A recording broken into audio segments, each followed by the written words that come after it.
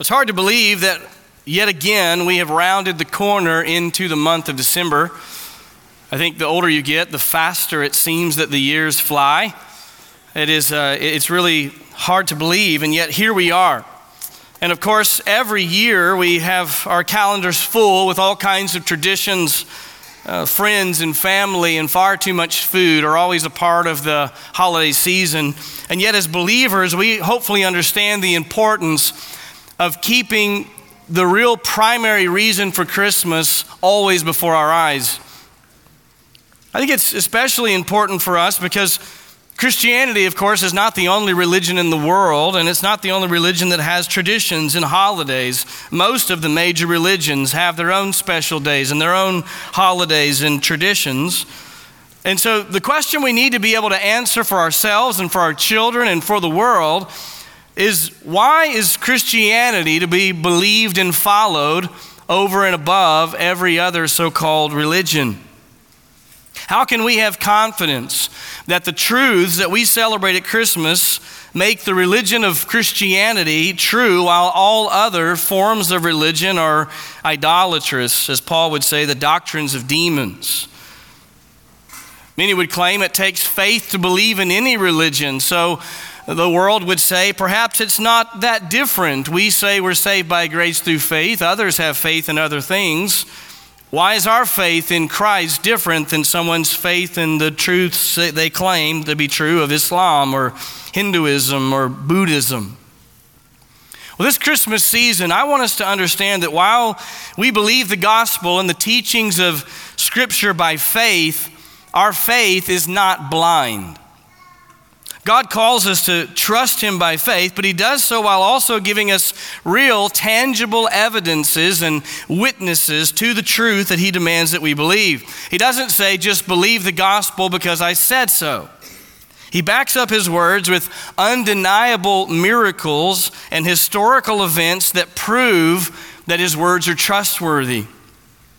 So this Christmas season, I want us to spend the next 3 Sundays reminding ourselves yet again of one of those key historical events through which God testified to the reality that Jesus of Nazareth was not simply a good man, but He was in fact the God-man, the eternal Son of God, the Messiah sent to redeem God's people from their sins.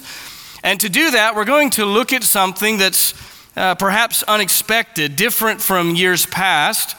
Instead of studying the miraculous details of the birth of Christ Himself, we're going to back up and study the historical account of the birth of His forerunner, John the Baptist. It's recorded for us in Luke chapter 1. The reason we're going to do that is because the express purpose of John's ministry was to prepare the way for the Messiah and to identify the Messiah so that all the world could see this is the Savior of the world, repent and believe in Him. In the coming weeks, we'll look a lot at John's role and how he fulfilled that role, but I just want to remind you right out of the gate at how clearly John the Baptist testified to the true identity of who Jesus is. In John chapter 1, the Gospel of John chapter 1, verses 29 to 34, listen to these words. The next day, he, that's John the Baptist, saw Jesus coming to him and said, "Behold, the Lamb of God who takes away the sin of the world. This is He on behalf of whom I said, after me comes a man who has a higher rank than I, for he existed before me. I did not recognize him, but so that he might be manifested to Israel, I came baptizing in water." John testified, saying, "I have seen the Spirit descending as a dove out of heaven, and He remained upon him. I did not recognize him, but he who sent me to baptize in water said to me, 'He upon whom you see the Spirit descending and remaining upon him, this is the one who baptizes in the Holy Spirit.' I myself have seen and have testified that this is the Son of God." Now, I don't know about you, but I think that's about as clear as someone could be in testifying to the reality of the fact that Jesus Christ is the Son of God who came to save sinners. And this is John. This is John's clear testimony. We have it on public record that John said his role was to identify and prepare the way for the Messiah, and John pointed to Jesus of Nazareth, and said, "This is the man." Of course, that brings up the question for us: how can we be sure that John's testimony is trustworthy? On the flip side of that, we could say it positively. If we can prove that John's testimony is trustworthy, then his testimony must be accepted as fact. And so we're going to make it our aim this Christmas season to analyze the trustworthiness of John, and we'll do so with the express purpose of proving that Jesus Christ is indeed the one true Messiah, the Son of God. But before we dive into the details of this account in Luke chapter 1, we're going to do what we always do, what we need to do, which is understand a little bit about the context leading up to this passage. Of course, the Gospel of Luke is written by Luke the physician. This is the same Luke that was the traveling companion of the Apostle Paul, a good friend to Paul and a ministry companion. This same Luke would go on to pen the book of Acts, giving us a historical record of the birth and growth of the local church. And from his writing, both in the Gospel of Luke and in the book of Acts, we can see that Luke was a man who cared about accuracy, about details. He took this role seriously. He wrote really as a true historian, an inspired historian. We see that his efforts explained for us in the opening verses of Luke chapter 1. Verse 1, he says, "Inasmuch as many have undertaken to compile an account of the things accomplished among us, just as they were handed down to us by those who from the beginning were eyewitnesses and servants of the word, it seemed fitting for me as well, having investigated everything carefully from the beginning, to write it out for you in consecutive order, most excellent Theophilus, so that you may know the exact truth about the things you've been taught." Obviously, Luke took this role seriously. He investigated everything carefully from the beginning. We don't know who this man Theophilus was, but the fact that he calls him most excellent is a clue. He was probably a wealthy man of upper class wealth. We don't know why Luke sought to write this account specifically for him, but we know that the Holy Spirit obviously intended for this to go far beyond just a writing for one man. This was a gospel witness that would be a testimony to the world. Each of the gospel writers record their facts about Christ really centered on a theme. They want us to understand something specific about who Jesus was. And the theme of the Gospel of Luke, as you read the whole of the gospel, is Jesus as the Son of Man. That title, Son of Man, comes from the book of Daniel. It is a prophecy that the Messiah would be called by this name, and Luke refers to him by that name consistently. All the other gospel writers include the testimony of John the Baptist to Jesus. That's not unique to Luke. But what is unique to Luke is God's testimony to John. Here we have the divine witness of the validation of who John the Baptist was from God himself. Therefore, that validates the testimony of John, which is the fact that Jesus is the Messiah. So let's read verses 5 to 13. This will be the section that we cover this morning. Ultimately, over the next 3 weeks, we'll cover verses 5 to 25. But let's read verses 5 to 13. "In the days of Herod, king of Judea, there was a priest named Zacharias of the division of Abijah, and he had a wife from the daughters of Aaron, and her name was Elizabeth. They were both righteous in the sight of God, walking blamelessly in all the commandments and requirements of the Lord. But they had no child, because Elizabeth was barren, and they were both advanced in years. Now it happened that while he was performing his priestly service before God in the appointed order of his division, according to the custom of the priestly office, he was chosen by lot to enter the temple of the Lord and burn incense. And the whole multitude of the people were in prayer outside at the hour of the incense offering. And an angel of the Lord appeared to him, standing to the right of the altar of incense. Zacharias was troubled when he saw the angel, and fear gripped him. But the angel said to him, "Do not be afraid, Zacharias, for your petition has been heard, and your wife Elizabeth will bear you a son, and you will give him the name John."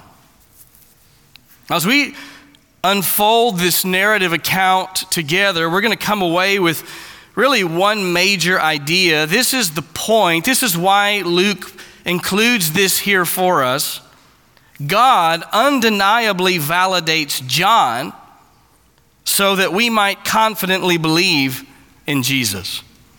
That's really the point. God undeniably validates John so that we might confidently believe in Jesus. That's the theme that we will unpack today and the weeks to come.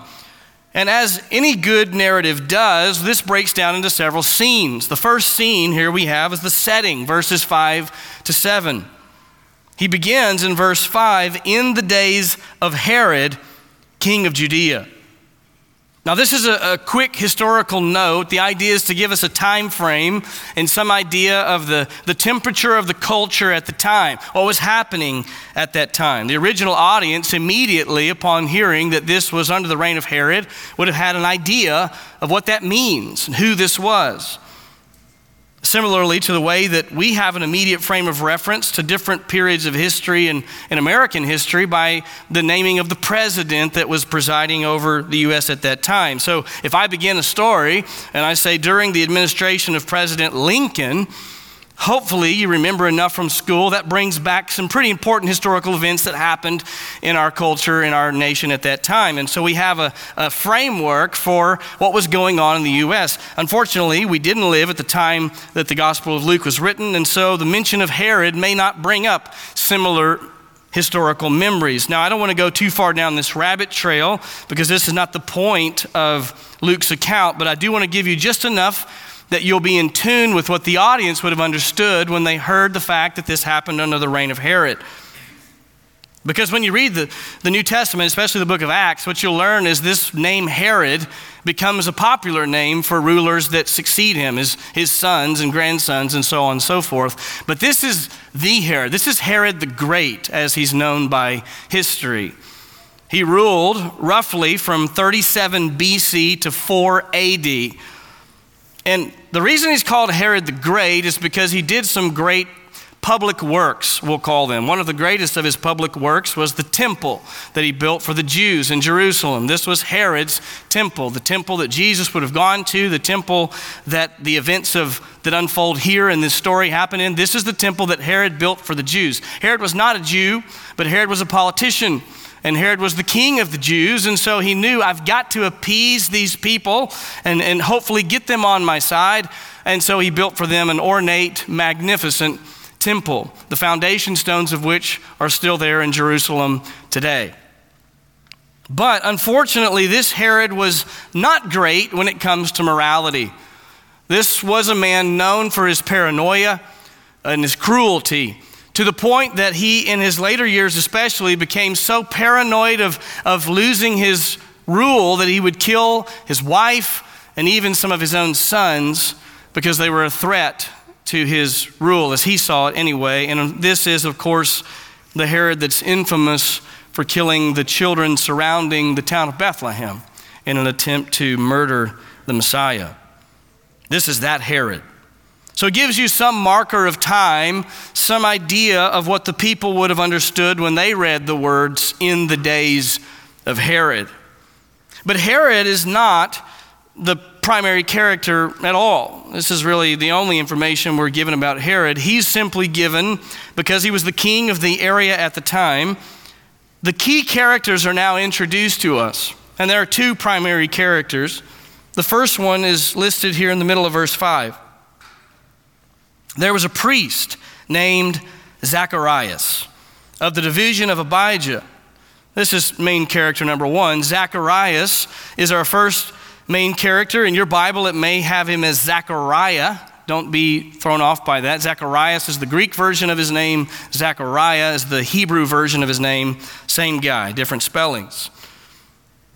This is a man that is described as a priest. You remember the priests could only serve as priests by blood. There was a genealogical record kept from the bloodline of Aaron. That means that this man, Zacharias, was in that bloodline.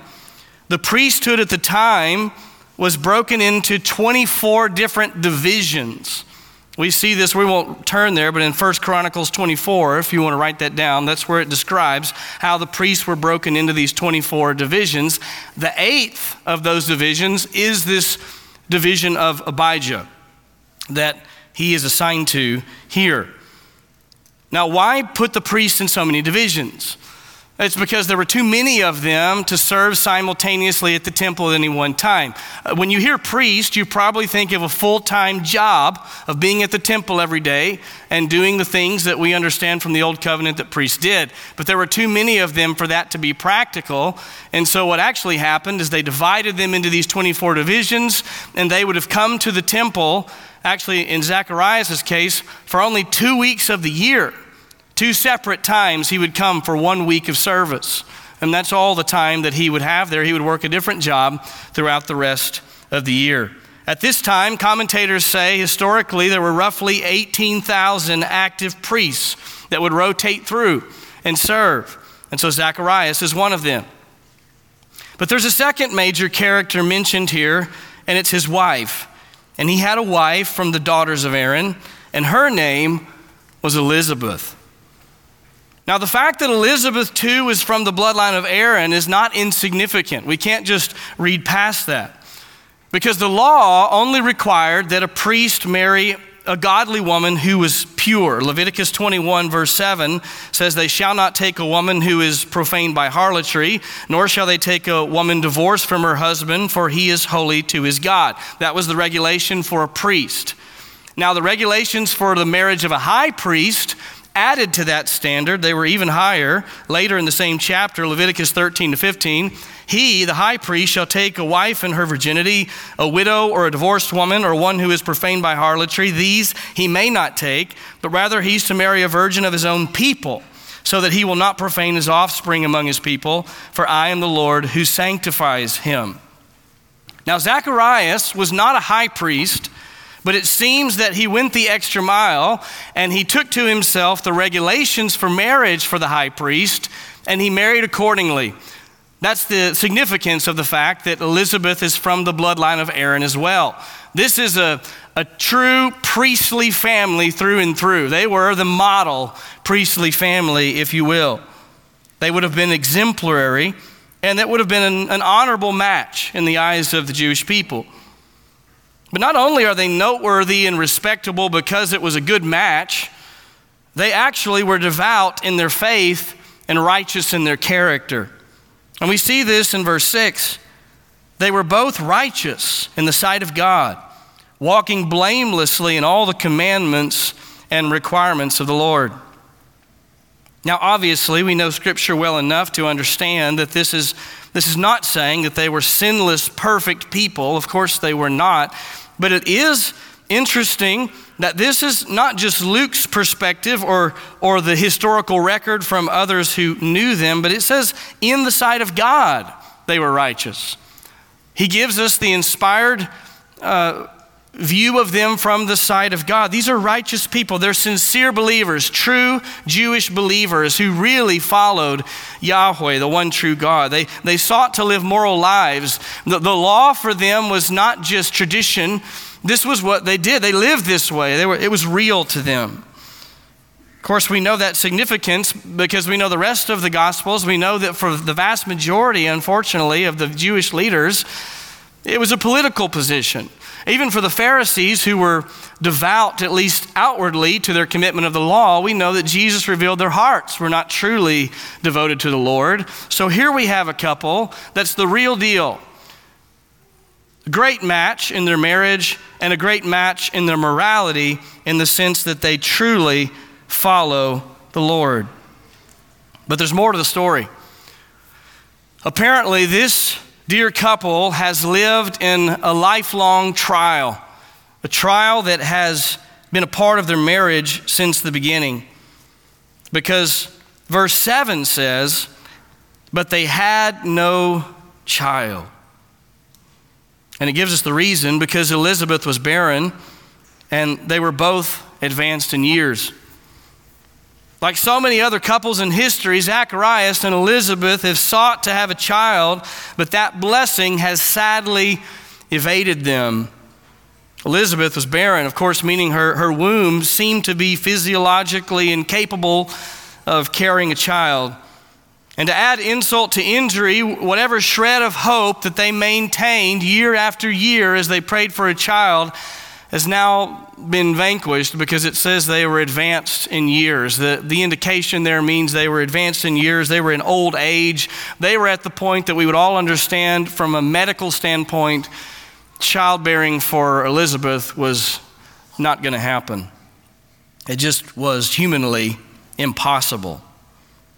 Now, childlessness is a difficult trial that many unfortunately experience even today. And if you're walking through that, please understand, in talking through these things, I'm not being insensitive to that. We pray for you in that, and God will be good to you in that. But it's a difficult trial. It is hard when you pray for a child and it doesn't come. It's hard even today in our culture that doesn't value children the way that it should. But in this culture, in the culture that they're living in, there was another insult added to this injury, and that is the fact that among the Jewish people, childlessness was not just a sad trial that a couple had to walk through. It was seen as a sign of God's judgment, of some stain on the reputation of that couple, that while they sure seem to be righteous, there must be something under the surface that we don't know about, that God is disciplining them for by not allowing them to have a child. Now, to be fair, that comes from a misunderstanding of real Scripture. Deuteronomy 28:4 says, "Blessed shall be the offspring of your body," that is, you will have children, "and the produce of your ground, and the offspring of your beasts, the increase of your herd, and the young of your flock." This was God's expression to the nation of Israel under the Old Covenant, that when they were obeying him, generally he would bless the nation with offspring.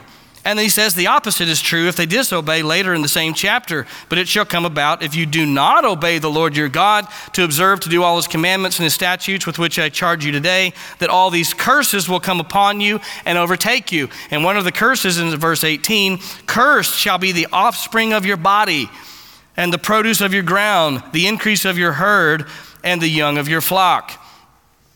Now, these are true principles that God really meant for the nation as a whole, that when the nation walked away from God, they nationally would experience these curses, but he did not mean for it to be taken as an individual rubric for judging the morality of each individual person all the time. We know from the book of Job that personal suffering is not always an indication of the discipline of God.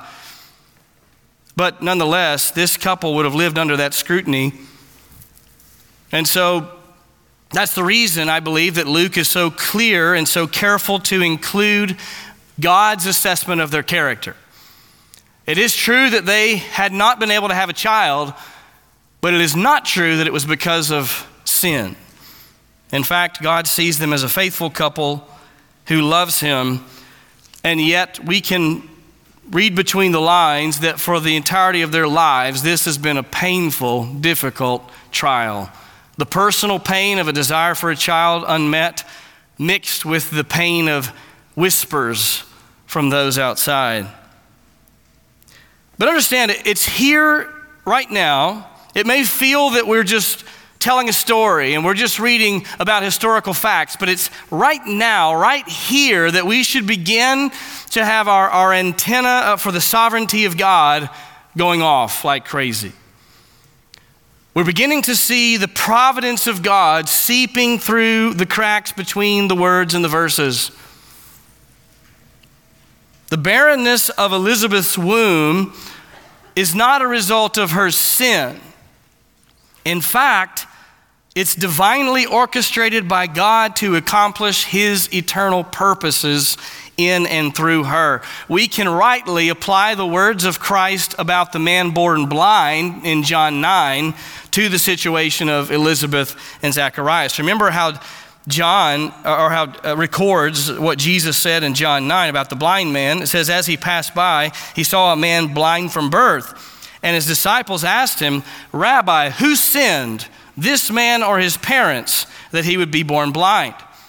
You hear the theology there. The idea is he's blind, so there must have been sin that caused the blindness. That's what they just automatically assumed. Jesus answered, it was neither that this man sinned, nor his parents, but it was so that the works of God might be displayed in him. It's exactly true with Elizabeth and Zacharias. Not because of sin, but because of the sovereign plan of God to accomplish something that we would still be talking about today. By the way, this is a good place to stop just for a moment and remind ourselves that God never wastes a trial. God doesn't always promise to reveal to us the purposes behind our trials as clearly as he does here to Elizabeth and Zacharias, but understand he does promise us that there is one, there is a purpose that's part of the divine plan that God is orchestrating. You know the verse, Romans 8:28. We know that God causes all things to work together for good to those who love God and are called according to his purpose. So while we're not promised that God's going to tell us what that purpose is in every way, as clearly, obviously, as he does the forerunner of the Messiah, trust the Lord that he won't waste your trial either. It is for your spiritual good, for God's overall plan of redemption, and for his glory. So may we be encouraged by the example that we see here. But this trial in the life of this godly couple is going to prove to be the means by which God gives an undeniable historical witness to the identity not only of John, but of his divine Son. And that brings us to a second scene, which begins in verse 8. We'll call it the announcement. The announcement. Now, this scene is a longer scene. It runs from verse 8 all the way through verse 17. So we won't make it all the way through this second scene, but it breaks down into multiple details, we'll call them. We're going to look at the first few details of this second scene, the announcement. Detail number 1 we'll call a providential assignment. A providential assignment, verses 8 to 10. Read with me in verse 8. Now it happened that while he was performing his priestly service before God in the appointed order of his division, according to the custom of the priestly office, he was chosen by lot to enter the temple of the Lord and burn incense. Now we'll stop there. Now at this point, again, this might just feel like historical background knowledge. You may have the sensation of, let's get to it, like what's the point? This seems to be dragging on. But if you read those verses and come away with that assessment, you've just missed the extreme importance of the details that were just given to us. We saw a glimpse of the providence of God peeking through the clouds when we discussed the fact that Elizabeth was childless. But from here on out, God's sovereignty is all over the place. It shines forth as bright as the noonday sun. And we're intended to see the providence of God in each of the details that was just listed. Let me explain to you again why that is. Remember, we've already mentioned there are 24 divisions of priests. There's somewhere near 20,000 priests serving. And so Zacharias would be serving here for 1 week, one of his 2 weeks of the year. This is only 2 weeks out of the entire year that he's here. And in order for the priests to decide who was going to be able to do what thing, they chose a means of doing that had been given to them throughout the Old Testament of casting lots. We'll talk about that more in just a moment. But we've learned from our study of Hebrews that the highest privilege that a priest could have would be the privilege of the high priest to go into the Holy of Holies behind the veil one day a year on the Day of Atonement. It's been a while since we've been in Hebrews, but hopefully you at least remember that much. We talked quite a bit about it. We'll talk more about it in the days to come. But for a non-high priest, so if you're just a regular priest, still from the bloodline of Aaron, but not from the high priestly family, The highest task that you could attain to was the privilege of burning incense on the altar of incense, which, if you remember, sat right in front of the veil. We talked about it a lot in the book of Hebrews. It was as close as a person could get that was not the high priest to the literal presence of God. You don't get any closer than the altar of incense. Remember that the law commanded that there would be a morning and evening sacrifice, and in conjunction with the morning and evening sacrifice, they were to go in and burn incense on this altar of incense. So twice daily this would have occurred.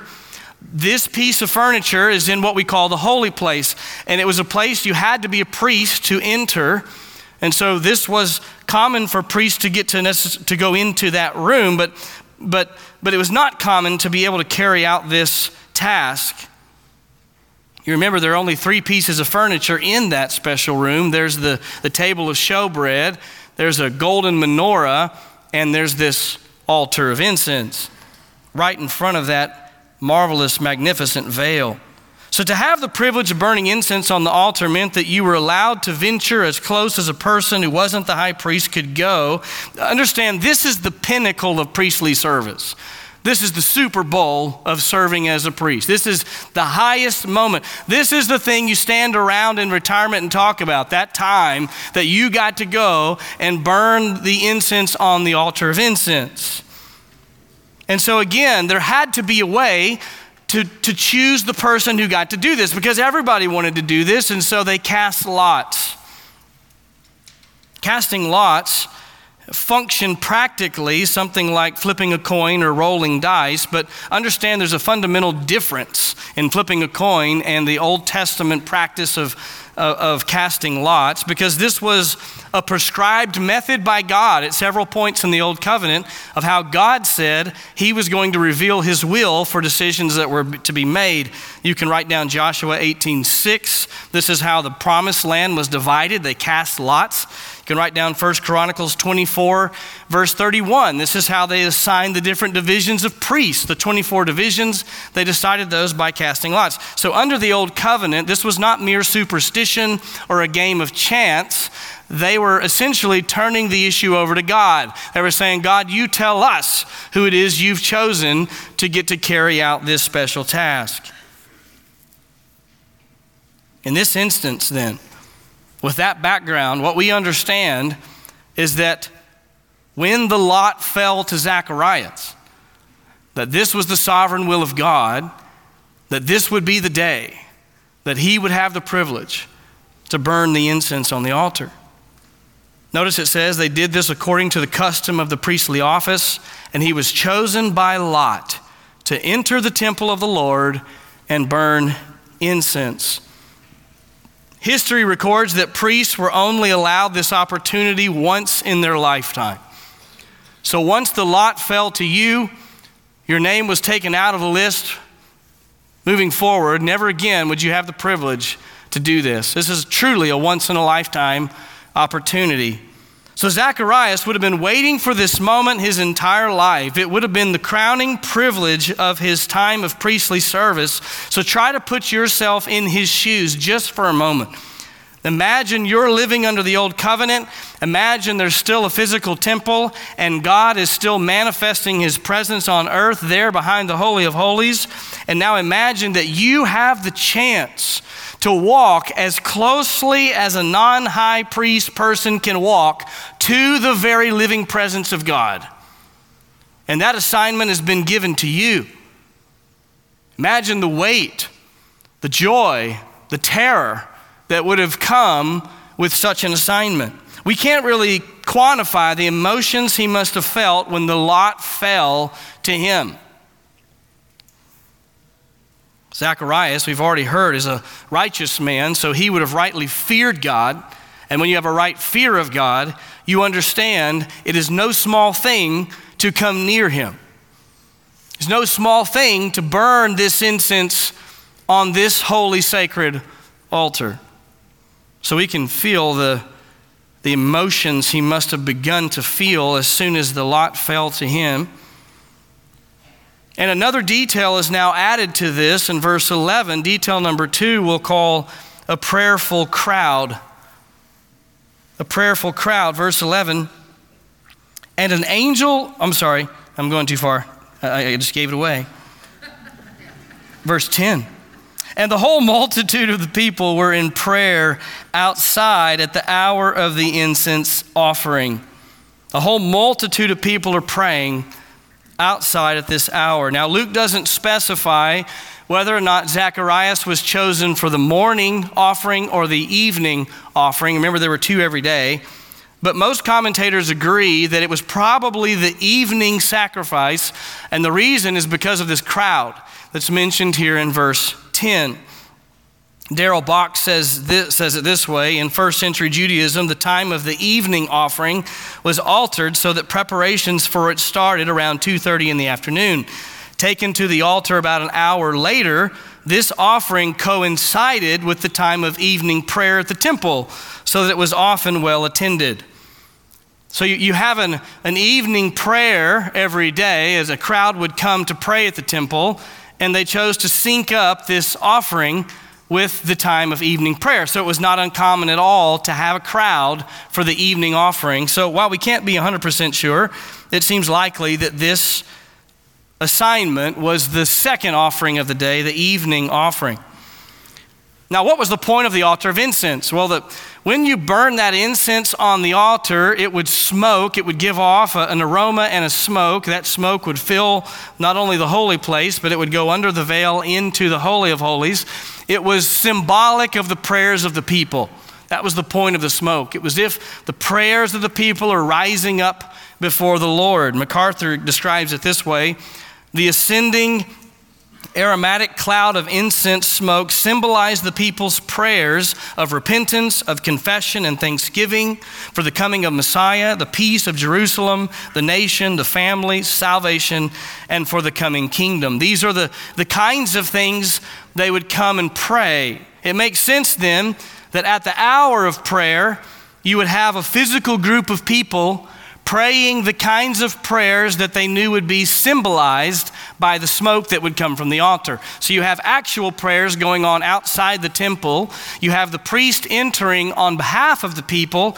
He would give a prayer at the altar of incense himself and then light that altar, and the smoke would go up representing those prayers that were being prayed to the Lord. Now, this is a key detail. Typically, after the priest offered the incense on the altar, he would come out of the temple and address the crowd that was gathered there. William Hendrickson says it this way: the people gathered outside the sanctuary, but inside its courts, are also praying in a prostrate position with their outstretched hands. Then they wait for Zechariah to return from the altar of incense and to proceed eastward to the steps in front of the sanctuary, where the holy place and the Holy of Holies are. On these steps, Zechariah, accompanied by other priests, is expected to pronounce the Aaronic blessing on the people. This benediction will be followed by songs of praise, public offerings, etc. So this was the daily routine. The people are prostrate before the Lord. They're praying, waiting for the priest to come back out. And the priest would come out, and he would say the same things, pronounce the blessing, they would sing together. This is the routine. So picture this. The people are praying, waiting for him to come back. They're not just there, a random crowd come and go praying. Everyone's praying. They watch Zechariah go in, and they're praying until he comes out. Now that is, we should see, the providence of God. Because now we have witnesses, right?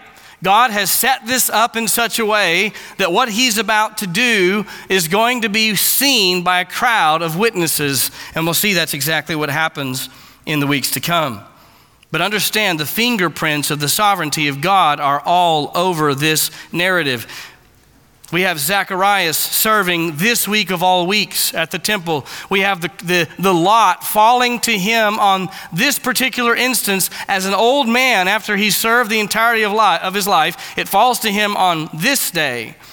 And we have this crowd of witnesses there praying, patiently waiting for him to return. That brings us to detail number 3, an angelic announcement. An angelic announcement. This is verses 11 to 17. Verse 11, and an angel of the Lord appeared to him, standing to the right of the altar of incense. Now, don't forget the way we describe the probable emotional state of Zacharias at this point. Again, this is the biggest moment of his priestly service in his entire life. This is what he's waited to do his whole life. Now he's there. All the weight of that is there. He's burning the incense on the altar. He's sensing the fact that God's manifestation of his presence is only separated by this veil, is right there. I'm near him. I'm as close to him as I will ever be in my life. At that moment, an angel appears right in front of him. Now, how many of you are jumpy? Easily startled. People like maybe in your family like to hide and scare you and things like that. Even if you're not jumpy, I think Stonewall Jackson would have jumped at this sight. This is a moment in which we take his emotions and the feeling that he must have had, and now he sees. This is not a vision. This is not a dream in his mind. This is a literal physical angel appearing right in front of him. Now, add to his emotional state some history, and the moment gets even bigger. Because the last prophet to speak on behalf of God to the people of Israel was the prophet Malachi, 400 years prior to this moment. Malachi's last prophecy was 400 years ago. The people of Israel have sat in silence, waiting for God to speak to them through another prophet for 400 years. Now, just to put that in contemporary language, I'm not good at math, but my iPhone said this was right. 400 years ago for us, 1623. I don't know anything about the year 1623. That was a long time ago. 1623, 400 years is a long time. You know, when we read the Bible, we can unintentionally, wrongly come away with the idea that God's just constantly talking to people. This is why it's such a popular part of Christianity today. People misunderstand, and they read and they think God just regularly talked to people, and people were just seeing visions, and angels are just popping up all over the place. So we should just expect them in our bedroom every day. That is not what the Bible teaches. This is 400 years of silence. So believe me when I tell you, the last thing that Zacharias is expecting on his day to go in and give the incense on the altar is that he's going to encounter an angel. And yet that's exactly what happens. And so with all of that in the backdrop, it's no wonder that we read in verse 12 that this was his response. Zacharias was troubled when he saw the angel, and fear gripped him. Now, that word troubled it's a little lackluster of a translation. The Greek word means to cause inward turmoil, stir up, disturb, unsettle, throw into confusion. I think a stronger word is more appropriate for what Zacharias likely felt. I think a word like terrified would probably be a more accurate description of what this word means. This is a man that would have been shaken to the core. And we know that not just because we can put ourselves in his shoes, but we know that because that is the response of everyone in Scripture when they encounter a holy angel.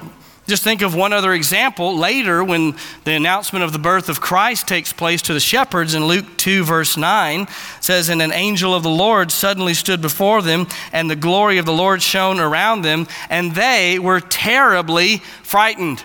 Scared to death is how we would say it. This is the natural response that a sinful human being ought to have when they encounter not only the presence of God, but even the presence of a holy angel who's coming from the presence of God. And so this is exactly what Zacharias does. We can picture him terrified, wondering what's about to happen. And thankfully, the angel seeks to comfort him right away in verse 13. But the angel said to him, do not be afraid. Do not be afraid. Then he goes on to call him by name. Do not be afraid, Zacharias. And why shouldn't he be afraid? For your petition has been heard, and your wife Elizabeth will bear you a son, and you will give him the name John. Now, there's a whole lot to unpack here. This is just the beginning of the angel's announcement. We'll continue on with the other descriptions details he gives next week. But there's enough here for us to unpack for the next several minutes. First of all, notice the encouragement not to be afraid. That also is a common a phrase that an angel will use when they appear before a trembling person. When they have good news to tell, they say, don't be afraid. And that's a good clue that this is not an angel of judgment, but an angel to bring good news. It must have probably caught him off guard when the angel calls him by his first name, Zacharias.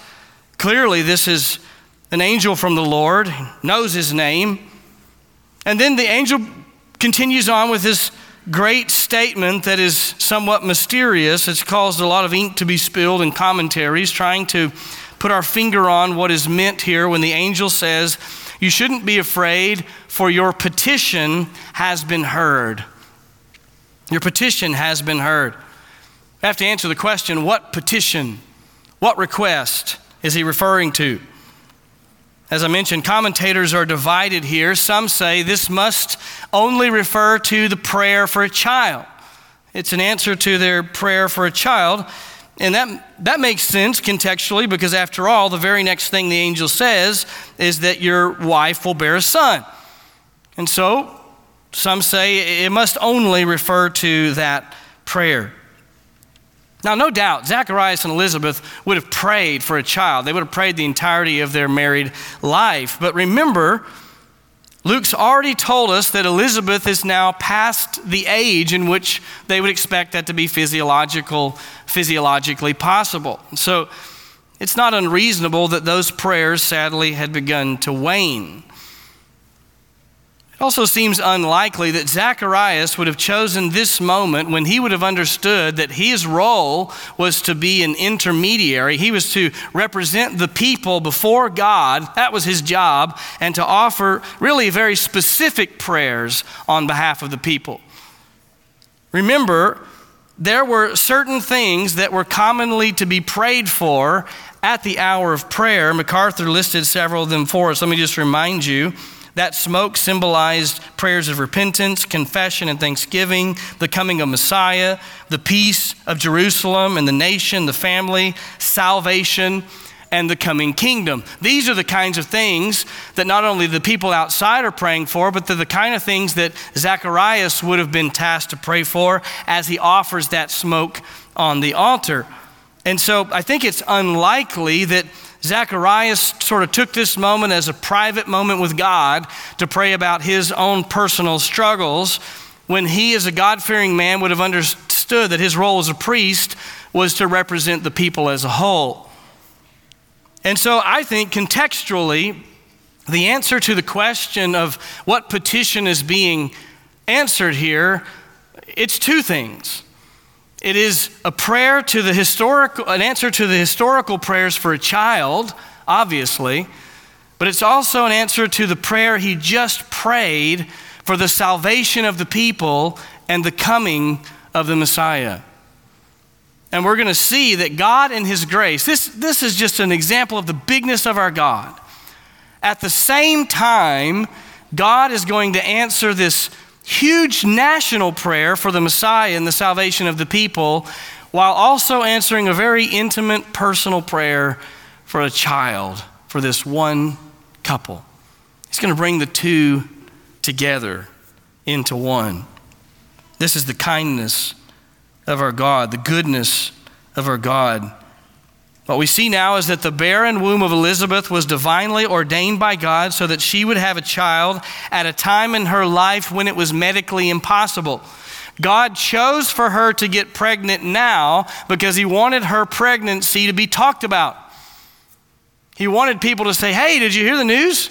Guess who's pregnant? Elizabeth. And they're thinking, which Elizabeth? This one, the one that's impossible. I know it's impossible, but Elizabeth is pregnant.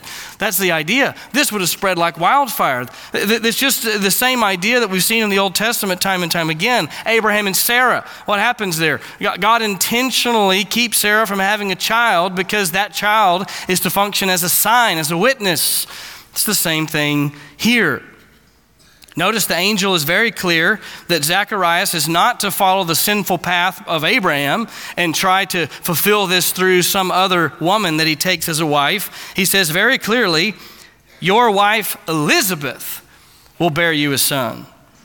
It's going to happen through Elizabeth. And not only that, but God has so divinely arranged this event that he's even given the name of the child, which customarily would have been the role of the father to choose the name of the child. And typically, your firstborn in some way would have carried your own name and the family name. But here, God chooses the name of the child. Again, Bach says it this way: the father usually names a child. God's naming a child shows that the child is important to his work. God has a plan for this boy, John, and John's name means Yahweh has been gracious. Yahweh has been gracious. Somehow, through this special boy, God will demonstrate his amazing grace. Now, I think we can all acknowledge that this is an incredible story and it's worthy of our attention. But also, by stopping here this morning and leaving the rest for the weeks to come, it may leave us with a question, a couple of questions, like, why is this particular story so important? And how exactly does this account tie into the Christmas story that's about Christ's birth? After all, this time of year is really a time that we celebrate the birth of Christ. So why are we talking about the birth of a man named John? And the answer to that important question will be made very clear in the weeks to come. We've already touched on it in the opening part of this message, but let me direct your mind again one more time to the history behind these events. And let me remind you that it's been 400 years since God has spoken to the people of Israel. But not just that. What was the very last thing that God said to the people of Israel 400 years ago? How did he close out his final words before he went silent? Listen to the very last words of the book of Malachi, chapter 4, verses 5 and 6. Behold, I'm going to send you Elijah the prophet before the coming of the great and terrible day of the Lord.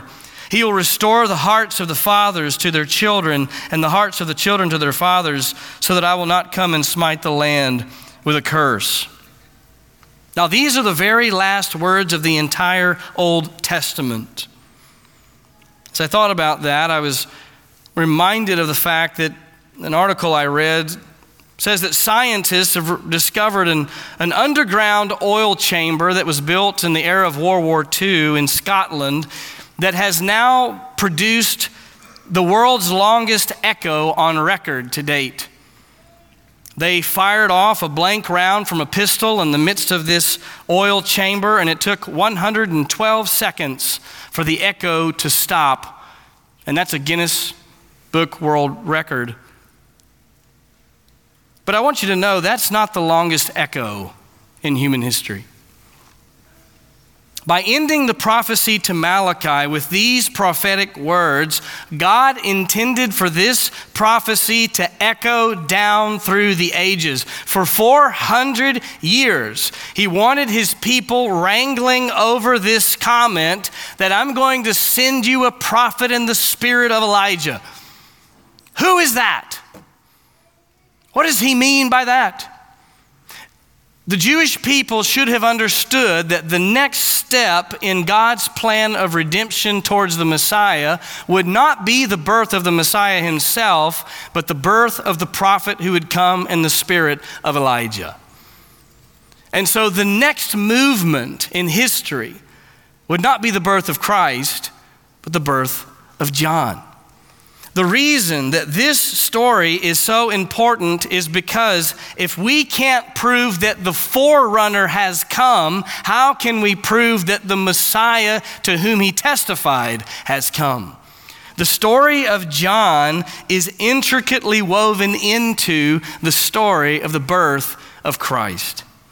We can't overstate the importance of understanding just how clearly and providentially God made it plain that the special prophet who would come in the spirit of Elijah was none other than the man called John the Baptist. John came to prepare the way of the Lord. Let me ask you this morning as we draw to a close, is your heart personally prepared for the Lord Jesus Christ? Over the next 2 weeks, we're going to see exactly how John prepared the way of the Messiah. And I'll just go ahead and tell you, he did it by preaching repentance. He called the people back to repentance towards God, back to faith in the coming Messiah. Let me ask you this morning, have you repented of your sins and put your faith in the Lord Jesus Christ? The preparation of the human heart for the reception of Christ comes only in one way.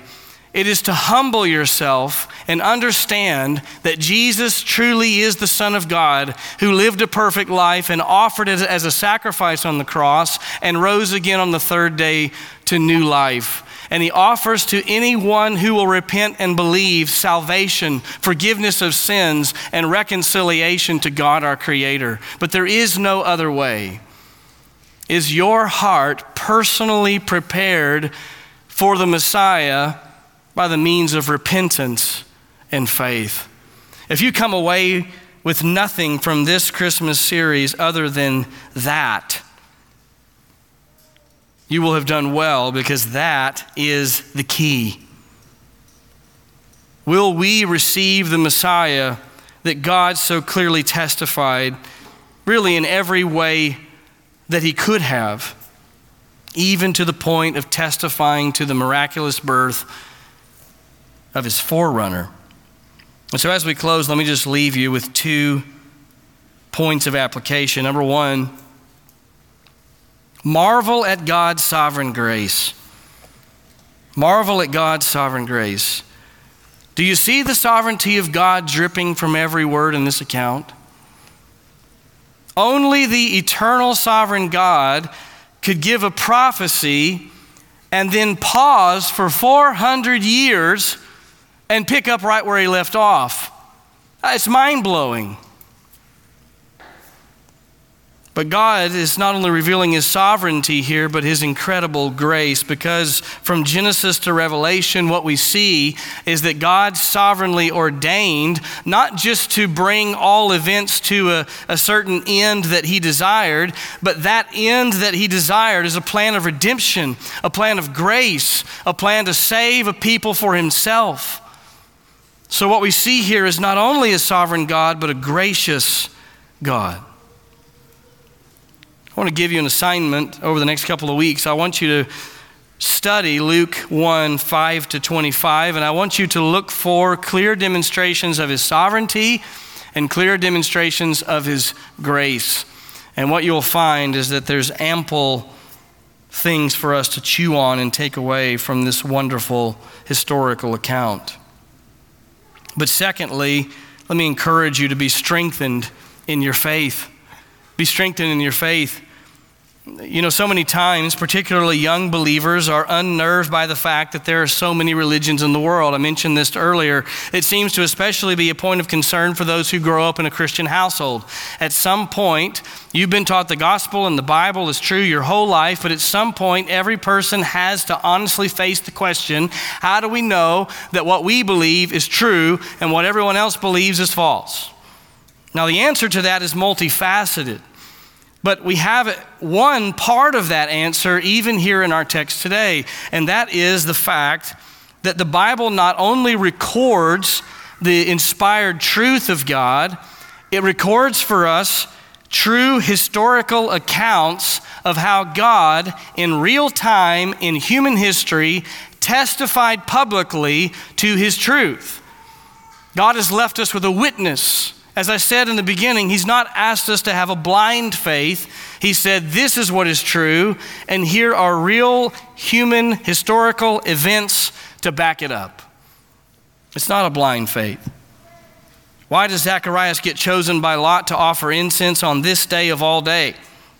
Why did God make this righteous couple suffer through the pain of childlessness for so many years? Why did God wait for this angelic vision to come to Zechariah while he was inside the temple instead of some other place in his normal life? It's all because it was an orchestration for God to show us this is a real testimony. These things are true, and you can believe it. Listen, if you struggle to believe by faith the things of Scripture, I want you to ask yourself, what more could God have done throughout human history to demonstrate the truthfulness of the gospel? What else do you want him to do? Do you want to be like the Pharisees who stood experiencing miracle after miracle and still demanding a sign? Because essentially that's what it is to refuse to have faith in the Scriptures. He's done it all. The only thing left to do is repent and believe. What a gracious God we serve. I look forward to studying the rest of this account in the weeks to come. Let's pray. Lord God, strengthen our faith.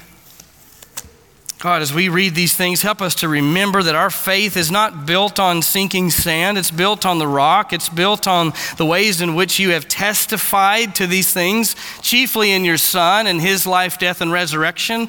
But even beyond that, so many tangible proofs that stand under our faith. And yet we confess that we need your grace even to believe. We need your grace to persevere. And so, God, we ask you would help us in these things. God, as we enter into this Christmas season of 2023, strengthen our faith, open our mouths, embolden our speech to speak of the wonders of our God and the wonders of the gospel. Help us not to waste the opportunities around even our own kitchen tables to proclaim the goodness of our God. We love you. We thank you for Christ and how you've so clearly testified to him. It's in Christ's name we pray. Amen.